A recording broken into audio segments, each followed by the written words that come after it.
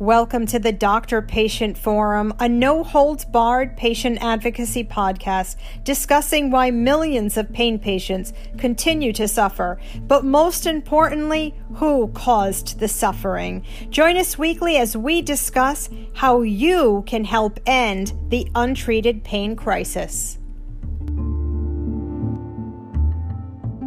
Welcome to this episode of the Doctor-Patient Forum podcast. I'm Claudia Morandi. Joining me is my colleague, Bev Scheckman.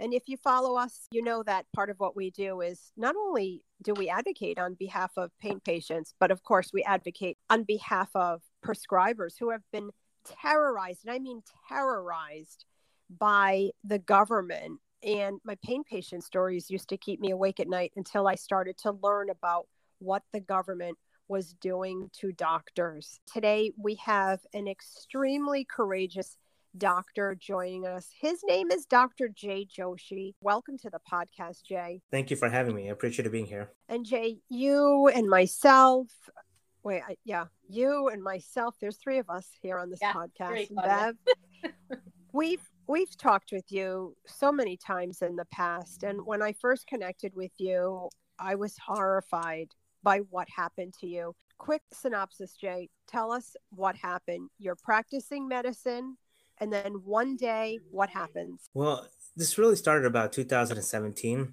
when I had a former employee who was writing scripts under my name.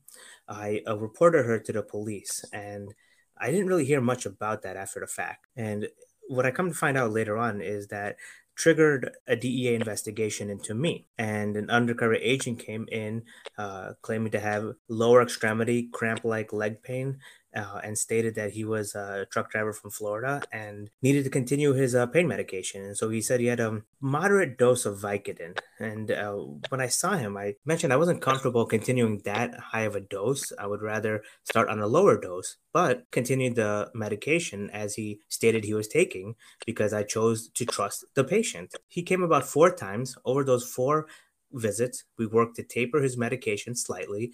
We ordered imaging studies, which he asked to defer until after he got his insurance. And we reviewed his prescription database. A few months after that, this is now the end of 2017, the DEA comes and raids my clinic. And they state that my trusting of this undercover agent was effectively a crime. And they took medical records, they searched the clinic, they interrogated me for what seemed to be 4 or 5 hours, and essentially coerced me into signing away my DEA license. My God. Jay, let's talk about the undercover agent. Was it an undercover agent for the DEA or for enforcement agency? It was for the DEA, and I remember them mentioning this, that he was trained in Quantico and he was a DEA agent. And they somehow made it seem that because he was trained in Quantico, that I should have known that he was not a legitimate chronic pain patient. Oh my gosh. What a dick. What an absolute. So this dick comes, and you know what? I come from a law enforcement family, but I'm sorry, the DEA needs to be defunded. That's it. You know, they set you up, Jay. That's all they did is they set you up. So now you're a doctor. You're not a lawyer. You don't know what to do. And they're probably, because I think they're terrorists. So here you are in your clinic. And what do they coerce you to do, Jay? Well, a couple of things. One, they told me I have to leave my clinic and follow them to a local police station. And so they put me in an interrogation cell. I don't understand what's going on. A bunch of DEA agents are coming in with AK-47s, telling me I have to do something. I'm going to do it. And so I go into an interrogation cell, and they start targeting various aspects of my practice. What did you do with this patient? What did you do with that patient? And you're alone, Jay. Jay, are you alone, or did you call a lawyer, or you're just following? You're a law-abiding citizen. Were you alone? I was alone, and I was obeying what the DEA agents told me to do. Oh my fucking word. Oh, I'm sorry. I get so, because these are, Jay is a doctor. So for the listeners, you're listening to us right now. Jay did nothing wrong. Jay is a doctor. Jay wasn't trained how to respond to a Quantico trained agent. Undercover agent. Jay, can I ask you, when you said he came in on a moderate dose, what do you remember what that dose was that he said he was on? And also, what about his medical records and his prescription drugs, and did he have any fake, because we've heard that sometimes they'll get fake insurance records and all of that? Yeah, certainly. So there's a couple of questions there. So he claimed to be a truck driver from Florida. He Okay. had a license. We uploaded the license. We asked him for his medical records, and we even got him to sign a consent for release for the medical records. But obviously, where we sent the release to, we didn't get a response because it was all just fake numbers. He stated because he was moving from Florida to Indiana that he didn't have insurance just yet, which is legitimate. A lot of times patients who are on Medicaid or independent contractors, when they move from state to state, they have to wait a few weeks or a few months to get the insurance. Indiana is notorious in delayed onset for the Medicaid plans. I've seen this for many patients, and in that interval, I would provide them a discount until they can get their insurance. Oh, I okay. provided an imaging study, and we reviewed the prescription record. And because it was a dummy name, then none of it came up, and everything What was seemed his to name? What was his dummy name? Todd Greenberg. Todd Greenberg. A And Jewish guy, a what was Jewish his truck dose? driver. You don't say, Jay. From Florida. At that, Do you know his real name? do not. Okay. I don't So we believe I just was know actually that- given his. Jay, what dose of Vicodin did he claim to be on? That he was on Vicodin 10, 500, 3 times a day. I told him more comfortable 7.5, 325. Sorry, the sound cut out a little bit there, but what Jay said was he had told the patient that he felt more comfortable giving him 7.5, 325 of hydrocodone as opposed to 10, 500, which back then 500 milligrams of Tylenol was allowed in hydrocodone. Today it isn't, but it was then. Just going to take a quick break from this podcast to give a shout out to our new patrons that have subscribed to the DPF Patreon page since July 3rd. We just want to let you know that we are so grateful for your support and hope you're enjoying the content. Shout out to Lynn, Brandy, Renee, Elizabeth, Melissa, Karen, Daryl, Claude, Laura, Carmen, Marilee, Sophia, Ruth, Cassandra, Eileen, Sherry, Kim, Lori, Diana, Elizabeth, Sandra, Cece, Ellen, Roxanne, Lori, Marguerite, Jamie, Susan, Robert, Andrea, Julie, Kiri, Cheryl, Lee, and Joe Alice. We are so grateful for your support, and we can't wait to bring you more content. And that's not even the high. That's 30 milligrams of Vicodin a day, and you still were like, let's lower it. So you did exactly what they suggest. The CDC guidelines said not even to be concerned until it's over 50, and that was well below 50. So what was their problem? I think the problem was simply that I made the decision to trust this patient, and they felt that the degree of trust was not warranted based off of what they presumed to be a lack of oversight. So effectively, not trust their patients is basically what they're saying. They want every doctor to be suspicious that their patient could possibly be an undercover Quantico agent. I think what they want is that they want physicians to inherently distrust patients when physicians should implicitly trust patients. And I think that's why you see a lot of problems in healthcare when the trust is gone. That basic relationship between a patient and physician is dissolved. It essentially turns into a legal transaction. You get that imaging. Sorry, Jay, the government has destroyed the sanctity of the doctor-patient relationship. It really has. What a shame. And Jay, we know that you would traumatizing experience for you. You went to prison. How long were you in prison for? 11 months, 1 week, and 3 days. But who's counting? Oh my goodness, Jay. And we would find you, and we're so thankful that we've connected with Dr. Jay Joshi. And Jay, you really talk about your experience in your new book, The Burden of Pain.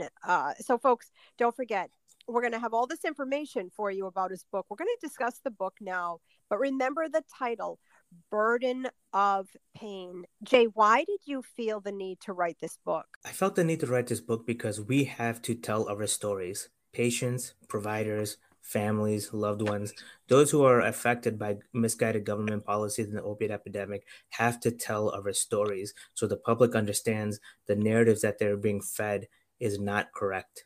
And until we speak out, we're going to continue to be disenfranchised. I had put out a TikTok video earlier today And I always tell people, never believe what the media says. And the title of my TikTok video today was Doctor Pleads Guilty to Prescribing 3 million oxycodone tablets to harmonica playing elephants. Because there's only a kernel of truth in these sensational headlines. And I think so often, we read that doctors plead guilty. Why did you plead guilty? And why hasn't your conviction been vacated yet? A couple of things. One, I did not have the opportunity to provide a good faith defense. This was back in 2018. Effectively, it was my trusting of the patient versus the DEA's interpretation of my clinical behavior. And you have non-clinically trained DEA agents who will look at this scenario and say, well, that trust was quote unquote reckless and therefore quote unquote criminal. Now, fortunately, things are starting to get better, particularly with the Supreme Court case Ruan v. United States, which I was involved in as an amicus party, as a third party guest. And now we're starting to see the courts recognize that a physician who operates in good faith, who treats his or her patients in good faith, if you want to question the clinical decision making, please, by all means, go ahead. But you cannot charge that physician as a criminal if there was no criminal intent. And it sounds so obvious, but until 2022, DEA agents could go after physicians and simply claim some sort of documentation mishap constitutes the factual basis of a crime. And that's scary. Yeah. Mm-hmm. And your conviction hasn't been vacated. So I was an amicus party on the Supreme Court case. I filed a formal complaint against the DEA agents involved in my case with the Office of the Inspector General. The OIG transferred that complaint after reviewing it and finding it valid to the Office of Professional Responsibility. They are now undergoing the investigation. Okay. What happens is that when you have a federal conviction, not only do you have to prove that you're innocent in order to get it vacated, but you have to prove that there was government misconduct that led to that conviction. So the fact that I did not exhibit criminal intent is pretty self-evident just on a cursory review of the documents. So that's part one. Now, part two is making sure that the government validates the misconduct by the DEA agents. And once that's established, I will then proceed to vacate my conviction. And the OIG has to make that The OIG determines whether my complaint against the DEA agents was valid, which they did. And then they transferred it on to the Office of Professional Responsibility, which is another one of these kind of, alphabet soup government agencies. But that agency is directly responsible for documenting whether misconduct took place by a federal agent. And in this case, a federal DEA agent. If you're a doctor who's listening to this right now, take some advice. Most doctors that I've communicated with think they're doing something good when they were suspicious to a regulatory agency, and it only backfires. So don't report anything. If you're a pharmacist who's listening to this, stop getting involved. Don't do it anymore because you're destroying medicine. Because oftentimes I just heard in my state, there was just a podcast done from my medical board, which I had no idea. In North Carolina, as of 2019, it's a law that the doctors must report each other. Any healthcare professional must report each other if they have any concern at all for prescribing. So now they have it right on their website, North Carolina Medical Board, where they could just click something and like report doctors. And that they make it's everywhere like that, though. Like with, Don't do it because it's only going to backfire and you're going to be the person who gets screwed. I promise you on this. That's right. It's only going to backfire on you. Keep your nose clean, keep your head down, and don't stop reporting people because you're destroying medicine. You're not doing anything good. That's for people who are listening to us. Okay. Now, Jay, there's so much confusion because there's another doctor with your name, but his name is Jaydeep Joshi. Now, you're in Indiana, and this other Joshi, Dr. Joshi, he's in Illinois. Why are there so many different articles claiming you're imitating him? Yeah, and I think that's something from the DEA agents who enabled this behavior from this individual by the name of Jaydeep Joshi. But effectively what had happened was after I pled guilty, there was a slew of articles initiated by Jaydeep Joshi who got support from a Illinois congressman named Raja Krishnamurti, who he has a personal relationship with. And again, I don't think that the congressman was involved in any capacity. I think he was just helping who he believed to be was a friend doesn't really prove to be a friend because now the congressman is in potential liability. But he basically used a PR firm that was reserved for politicians and started paying. He has a budget for an SEO campaign, has a budget to pay off journalists, and he wrote a series of articles, one that reached the Chicago Tribune claiming that I was imitating him. Now, why did he do this? Oh my God, here we go. Once again, it's doctors destroying each other's doctors. Okay, let's break this down for listeners, because this is not only is this interesting, but Jay, are you Indian? I'm Indian. Is the other Deep Joshi Indian? He's also Indian. Is that congressperson Indian? Raja Krishnamurti is also Indian. Okay, isn't that kind of strange that three respectable Indian professionals, not you, Jay, the other, they're attacking each other. But oftentimes the federal government targets Indian doctors, Jewish doctors, elderly doctors, female doctors. See, there's a theme to all of this, but it just sounds like your situation is unique because there's another J Joshi in Illinois. Well, I will say this. I don't think it's unique in the sense that this was government-induced hysteria and misinformation in order to confuse and conflate facts from fiction in the eyes of the public. I think that this was, if I had to break it down and how I looked at everything now, and by the way, I have spoken to Congressman Raja Krishnamurti, and he had told me that he was not aware that this lawsuit was so frivolous, and had he known that, he would not have enabled this JD Joshi character. And I believe him. I believe that the congressman acted in good faith, helping out who he believed was a friend in need. But it kind of goes to show you that people manipulate the suffering of others for personal advantage. This JD Joshi individual knew I was going through a situation, and instead of reaching out and trying to help, he got upset because I don't know. I still to this day don't know. But what I do know is that he received political help in order to create a campaign that basically made the DEA look like amateurs. And on top of that, the DEA introduced his letters into the criminal case, knowing that there was no factual basis for it. So the government was basically introducing false documents into the criminal case just to add to the hysteria and give this frivolous lawsuit a sense of credibility. But is he saying that his reputation has been tainted because you have the same name? I think so, but what's really curious about all of this is that we know a few of the same physicians because obviously the Indian medical community is relatively small. So while he was broadcasting all these claims that I was imitating him in the public, privately he was telling other physicians whom we both know that no, there's no basis to this imitation. He just wants to get money out of what happened because he's claiming his practice was harmed financially, even though the documents that we obtained in the legal proceedings prove otherwise. So on one hand, publicly, he's stating, I'm imitating him. On the other hand, privately, he's stating that he's doing this in order to recuperate financially. So even how he's phrasing this is quite dishonest. And I think it mirrors just the overall dishonesty about this narratives around the opiate epidemic, because quite frankly, it's all really taken the healthcare system by storm. And we were not ready for this. And in the confusion and chaos, we just saw a lot of bad actors show their true colors. That includes the DEA, and that includes this JD Joshi individual. Oh my God, what a mess.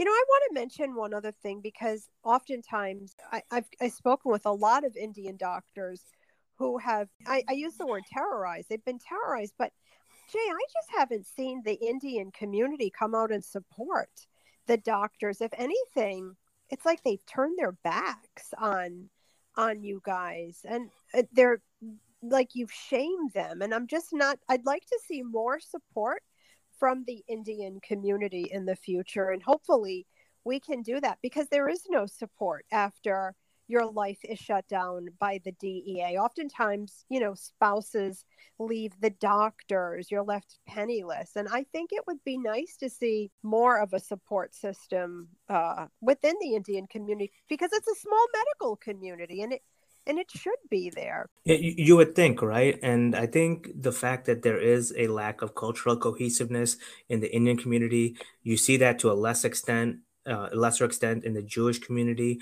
The prosecutors know this. They know that there is a cultural shame factor when you are going after Indian physicians or Jewish physicians, or really any sort of immigrant minority that has a certain strong cultural bond that isn't fully yet ingrained into the Americanized culture. They know that there's going to be that shame factor, and they play to it because it makes the defendant easier to target. And I That's think what terrible. yeah, no, I mean it's a reality. As a prosecutor, when you make a decision to target a physician, you look into these various factors.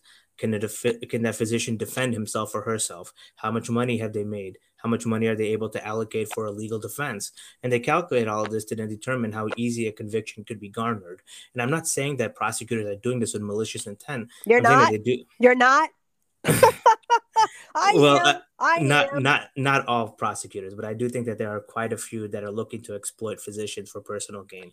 That is for sure. Oh, Jay, you really are a good guy because I got to tell you, as a former court reporter, I hate prosecutors. I think when a prosecutor finds his or her moral compass, it's when they start defending people. Prosecutors, we go back to that Attorney General Josh Shapiro, who's now the governor. This is just a political game. But you're a better, Jay. You really surprised me because you remain optimistic, and I would imagine in your book, The Burden of Pain, you discuss what's happened to you. In the second part of your book, The Burden of Pain, you talk about policy. What's the main takeaway in this discussion? The main takeaway in part two is to understand that healthcare has uncertainty. It's inherently uncertain, meaning when you go to a physician's office and you discuss your clinical condition, there's always going to be a certain level of subjectivity in how you communicate, what you communicate, and how it's perceived. Instead of overly simplifying that and stating something is criminal or not criminal, let's look at the complexity of the clinical encounter and really start to appreciate how much chronic pain patients go through and try to find solutions that make their lives easier and balance patient centric health with general oversight. There is a way to find that balance, but we just keep skewing from one extreme to the other. And in the process, we're hurting patients. And what I state in the book is the burden of pain is a changing perception of pain. Back in the 90s, we treated pain more liberally because we wanted to avoid pain induced inflammation. Now we've gone to the other extreme where prescribing opioids is effectively putting the gun to a physician's face by saying you may be legally liable even if the opioid is medically necessary. And I think we need to find a balance. And that comes from looking at what's right for the patient while also looking at what's right for society. Yeah, because these poor people, they're forced to jump through unimaginable hoops now. They're forced on medications that aren't indicated to treat pain. They're being offered huge doses of antidepressants, crazy pain stimulators, hundreds of painful unnecessary injections, psychological evaluations, drug testing every 2 weeks. And I get it. I get it. And we say all the time, you don't want to write a script for an opioid, that's one thing, but don't you dare gaslight your patient. And I think that's fair. You don't want to write the script, don't write the script. But come on, you got to stop treating the patient like dog shit at this point. And the government, they've created this situation. The DEA has destroyed the sanctity of the doctor-patient relationship. We need a DOJ oversight hearing. Jay, when was yours published? When did this all come about? The book Burden of Pain was published on May 16th, and it's available on all outlets online: Amazon, Ingram Spark, BarnesandNobles.com. So it should be relatively easy to find. Just Google Burden of Pain, Yeah. J. Joshi, and you'll find it. Excellent. And what's been the reception so far? Thank God it's been uniformly positive. I feel like so many chronic pain patients feel like this book can advocate for how they feel but are unable to express themselves with. A lot of physicians are thanking me for finally getting it out there about how they're being attacked and maligned by the DEA. And it's a welcomed voice in a world where perspectives like mine and other disenfranchised patients and physicians are just so harshly silenced. Yeah. And really, so many times when I talk with lawyers that are representing the doctors, they'll say, we don't want to bring awareness to this. And I feel like if we brought more awareness to what's happening, like Siobhan Reynolds did, we could maybe stop the bleeding, but people are afraid. And, Jay, what I've noticed since we've been following each other is you've been started to write a lot of these legal briefs, much like Dr. Leslie Pompey, and now you're changing the conversation around opioid policy. Let's talk about some of your efforts. How can doctors follow any of these legal briefs that you've been writing? So by nature, a legal brief has to correspond with a specific case. And so I would recommend physicians, healthcare providers, and patients to closely follow federal and state cases that involve opioids, opioid prescribing, or the investigative tactics against physicians. And they're available. There's public dockets. A lot of times patients, particularly chronic pain patients, have a pulse on what's going on at the state and federal level. So just keep your eyes and ears open at an online level. And if you find a case that you feel can resonate with what you believe, write. And I have to tell you, the legal briefs that I write are not in traditional format. And rightfully so. I'm not a lawyer, nor do I aspire to be one. I am a physician who wants to get in the conversation of judges and prosecutors and attorney generals. I want to say I am here at the table and my voice will be recognized. So I write the briefs. I introduce what I believe to be medically appropriate context to the legal cases. Context, I'll mind you, is very rarely found and often ignored because it's something that lawyers, prosecutors, and judges don't understand. So I'm introducing myself into the conversation stating, you are missing a major component of this case that you are adjudicating over. You need to hear from physicians and you need to hear from me.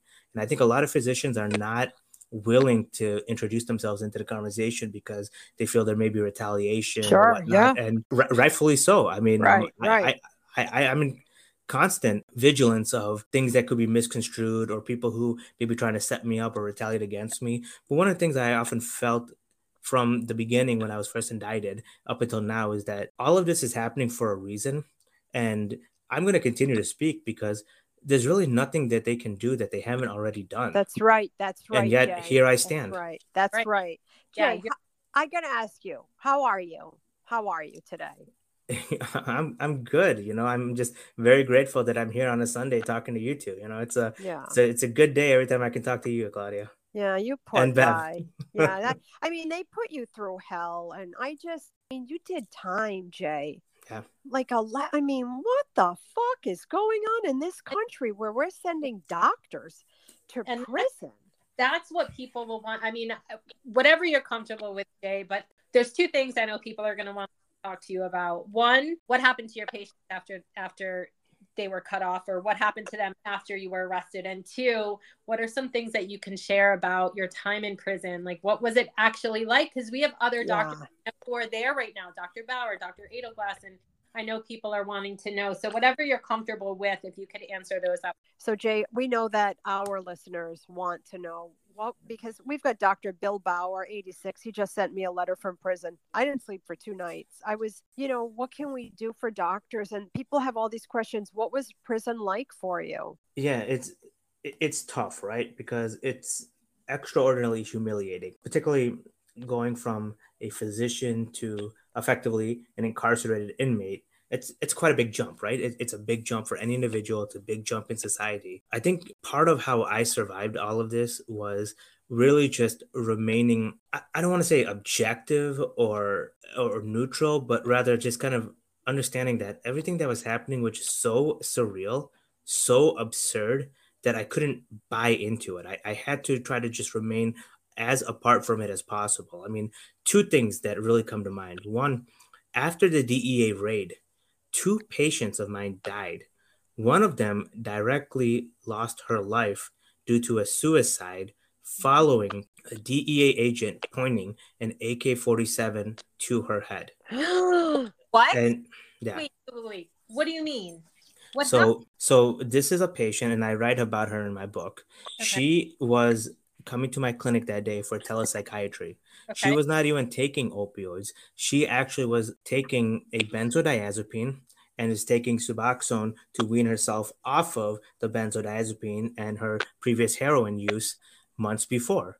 And she had agreed to start telepsychiatry because I told her, I am more than comfortable continuing your medications and working on a tapering schedule as you feel appropriate, but you also should go through some counseling. And she said, I can't find a counselor. So I arranged a telepsychiatrist, and she would come and speak with that telepsychiatrist at my office. Well, that was the day of the raid. And she started complaining to the DEA agent saying, what you're doing is wrong. You got the wrong physician. Please stop this. The DEA agent yelled at her, told her to keep quiet, obviously used a lot more vulgar language than that. And she wouldn't stop. So they eventually told her to lie down, and they pointed a gun at her. Oh, And my, what? Have you spoken with the families?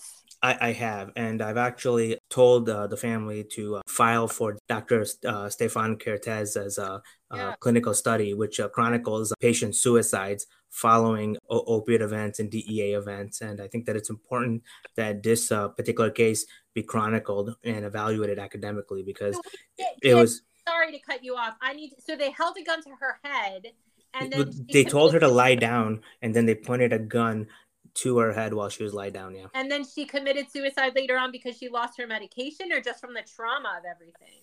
Honestly, I'm not qualified to say one or the other, but both events are quite, as you can imagine, staggering in the mind of somebody who is going through therapy, trying to make positive changes in her life, just to see the federal government come in and just behave in just the most atrocious of manners. I will say this: 2 days after the raid, she came back to the clinic, scared, petrified, and she and I just basically sat together for about 20 minutes, and she was crying, she was inconsolable, and it was clear that what that DEA agent did to her affected her. I can't say for sure whether that was a triggering event, but I would say that in conjunction with the abrupt discontinuation of the medications together led to what had happened. And it's a shame that the DEA is not willing to take accountability for that, because a shame. They got to be forced. You got to sue these agents personally. And it happened in another case. I can't remember which one, where it was people in the waiting room. They weren't allowed to get medical care. Do you know what I'm talking about? Oh, yeah. Remember that doctor, that poor guy. And they died. The patient died because they were like having a heart attack or something in the waiting room. They wouldn't let them get medical care. But Jay,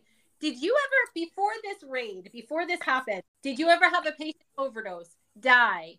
Anything like where they're going to be like, oh, well, you had 5 patients overdose from opioids before? There was one situation where there was a patient who had come to my clinic requesting opioid abuse medications, Suboxone, and I provided that to the patient. I didn't see the patient after that. The patient subsequently overdosed off of medications given by another physician, but the DEA agents tried to include that as evidence in my case, but it got thrown out because I was not the physician who prescribed the medications that the patient eventually overdosed on. And in fact, if you look at the clinical records, I actually did what was right for the patient, and the other physician should have been questioned. But it wasn't in the cards for the DEA. I was the one that they had, so they wanted to concoct the evidence against me. So whatever didn't fit their narrative, they basically dismissed.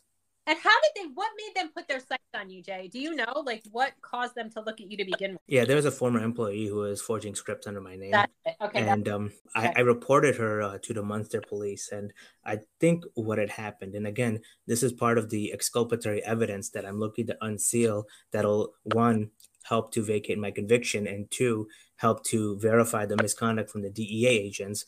But after I filed a police report against that employee, my suspicion is that the DEA agents then approached that employee and said, Can you help us get Dr. Joshi? That's right. That's what they do. That's what we hear. So before we wrap this up, I want to ask you, Jay, how many patients did you have on controlled substances did they let you help them find new doctors? Did they help find them new doctors? Were they concerned at all about your patients or was it even in the discussion for these agents when they held a gun to everyone's head? Yeah, certainly. A couple of questions you asked. So let me just go one by one. Yeah. So the DEA claimed that I had written 6,000 pain scripts. The OIG has verified that I had written around 1,400, which puts me just below what the average opioid prescribing rate was in Northwest Indiana in 2017. So the DEA knew that they were fabricating evidence. The second thing is, in terms of my patients, after the DEA raid, there was a scarlet letter on every single one of my patients. So none of them could find reliable primary care physicians, because when new physicians would ask those patients, who was your previous physician, and they would say my name, then those primary care physicians or pain specialists wouldn't want to see them, because they felt as if seeing my former patients would then trigger a DEA investigation onto them. So what happens is that the DEA, whether directly or indirectly, whether intentionally or unintentionally, and again, this is giving them a huge benefit of the doubt that the DEA probably doesn't deserve. One way or the other, patients who are in some way connected to a physician who was targeted by the DEA effectively become marked patients, and they do not receive the care that they need, because the physicians and nurse providers are looking at their own legal liability and will often choose to protect themselves instead of taking care of the patients. Well, and Jay, and I have to tell you that I've listened to, I'm sort of obsessed with these algorithms and risk scores and how they target doctors. And we listened to, so SAS, the company, I don't know if it's SAS or SAS, but they're the ones that OIG had create their algorithm, their toolkit for how they flag doctors.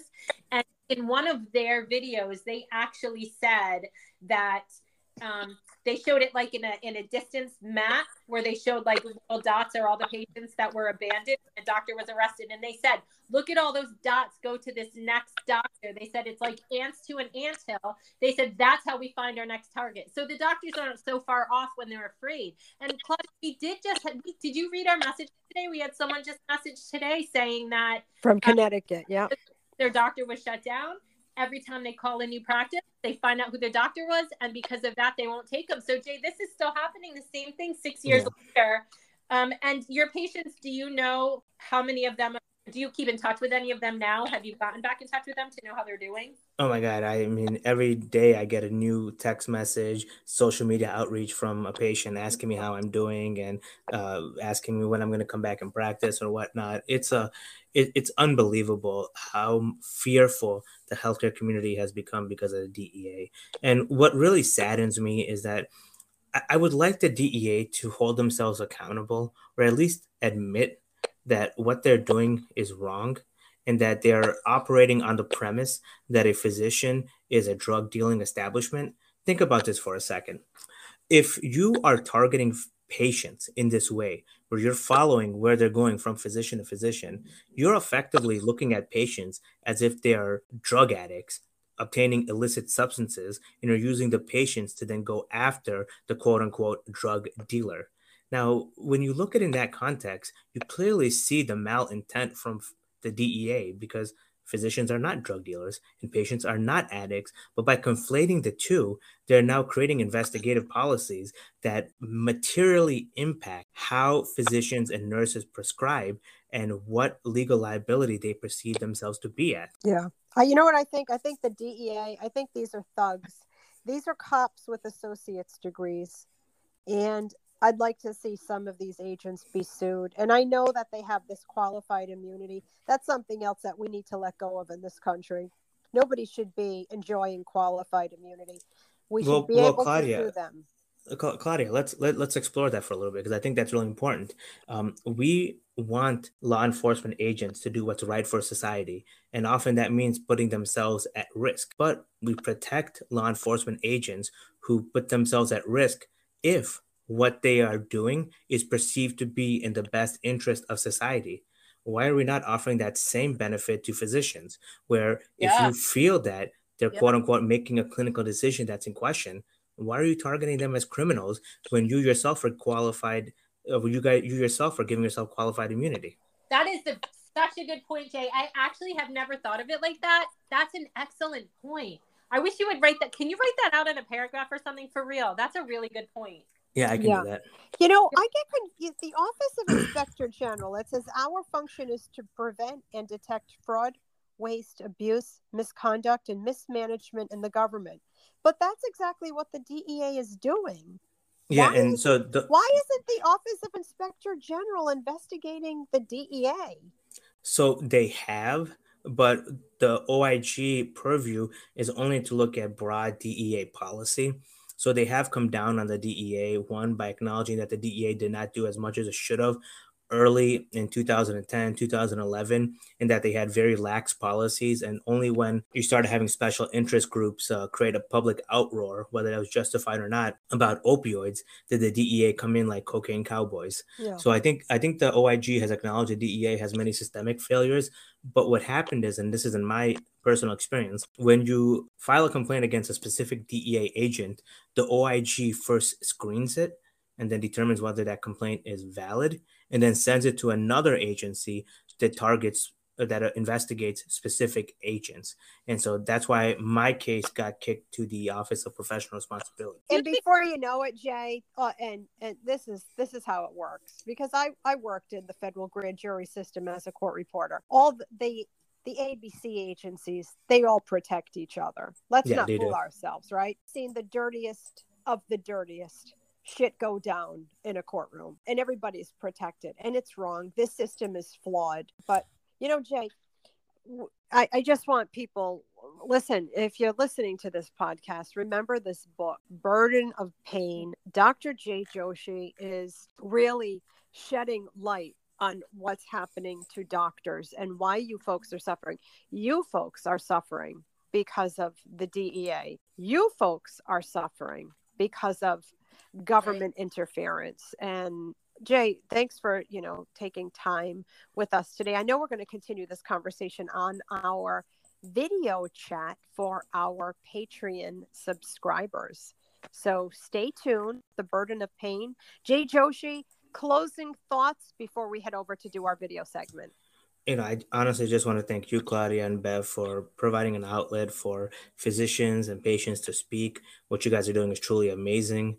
I love the Patreon page. I love that you guys are taking your advocacy to the next level, formalizing it and creating a venue for patients to get their voices across, because organized advocacy is needed. And the pain community has gone through years of grassroots advocacy. It's finally starting to change. Claudia, you've always been at the vanguard of that. I think taking this now to the next level is only going to help the many patients and physicians who are being targeted. So I salute you both for what you're doing. Oh, thanks. Thank you. And thanks for checking out this episode of the Doctor Patient Forum podcast. As you heard earlier, we launched a Doctor Patient Forum Patreon page a little less than 2 months ago. We have, with every podcast that we are doing for Spotify, we also have a before or after the scene video podcast.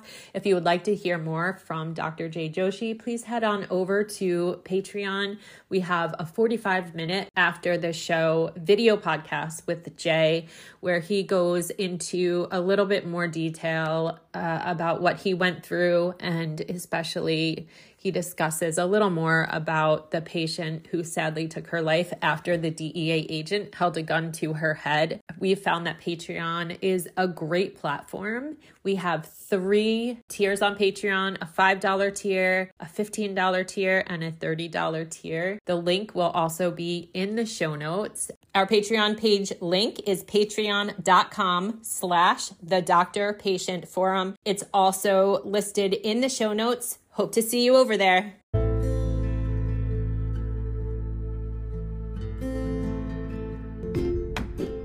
Thank you once again for listening to our podcast. If you're enjoying our podcast, please follow us on Spotify, leave us a review on Spotify or Apple Podcasts, and share with anyone that you think might benefit from this information.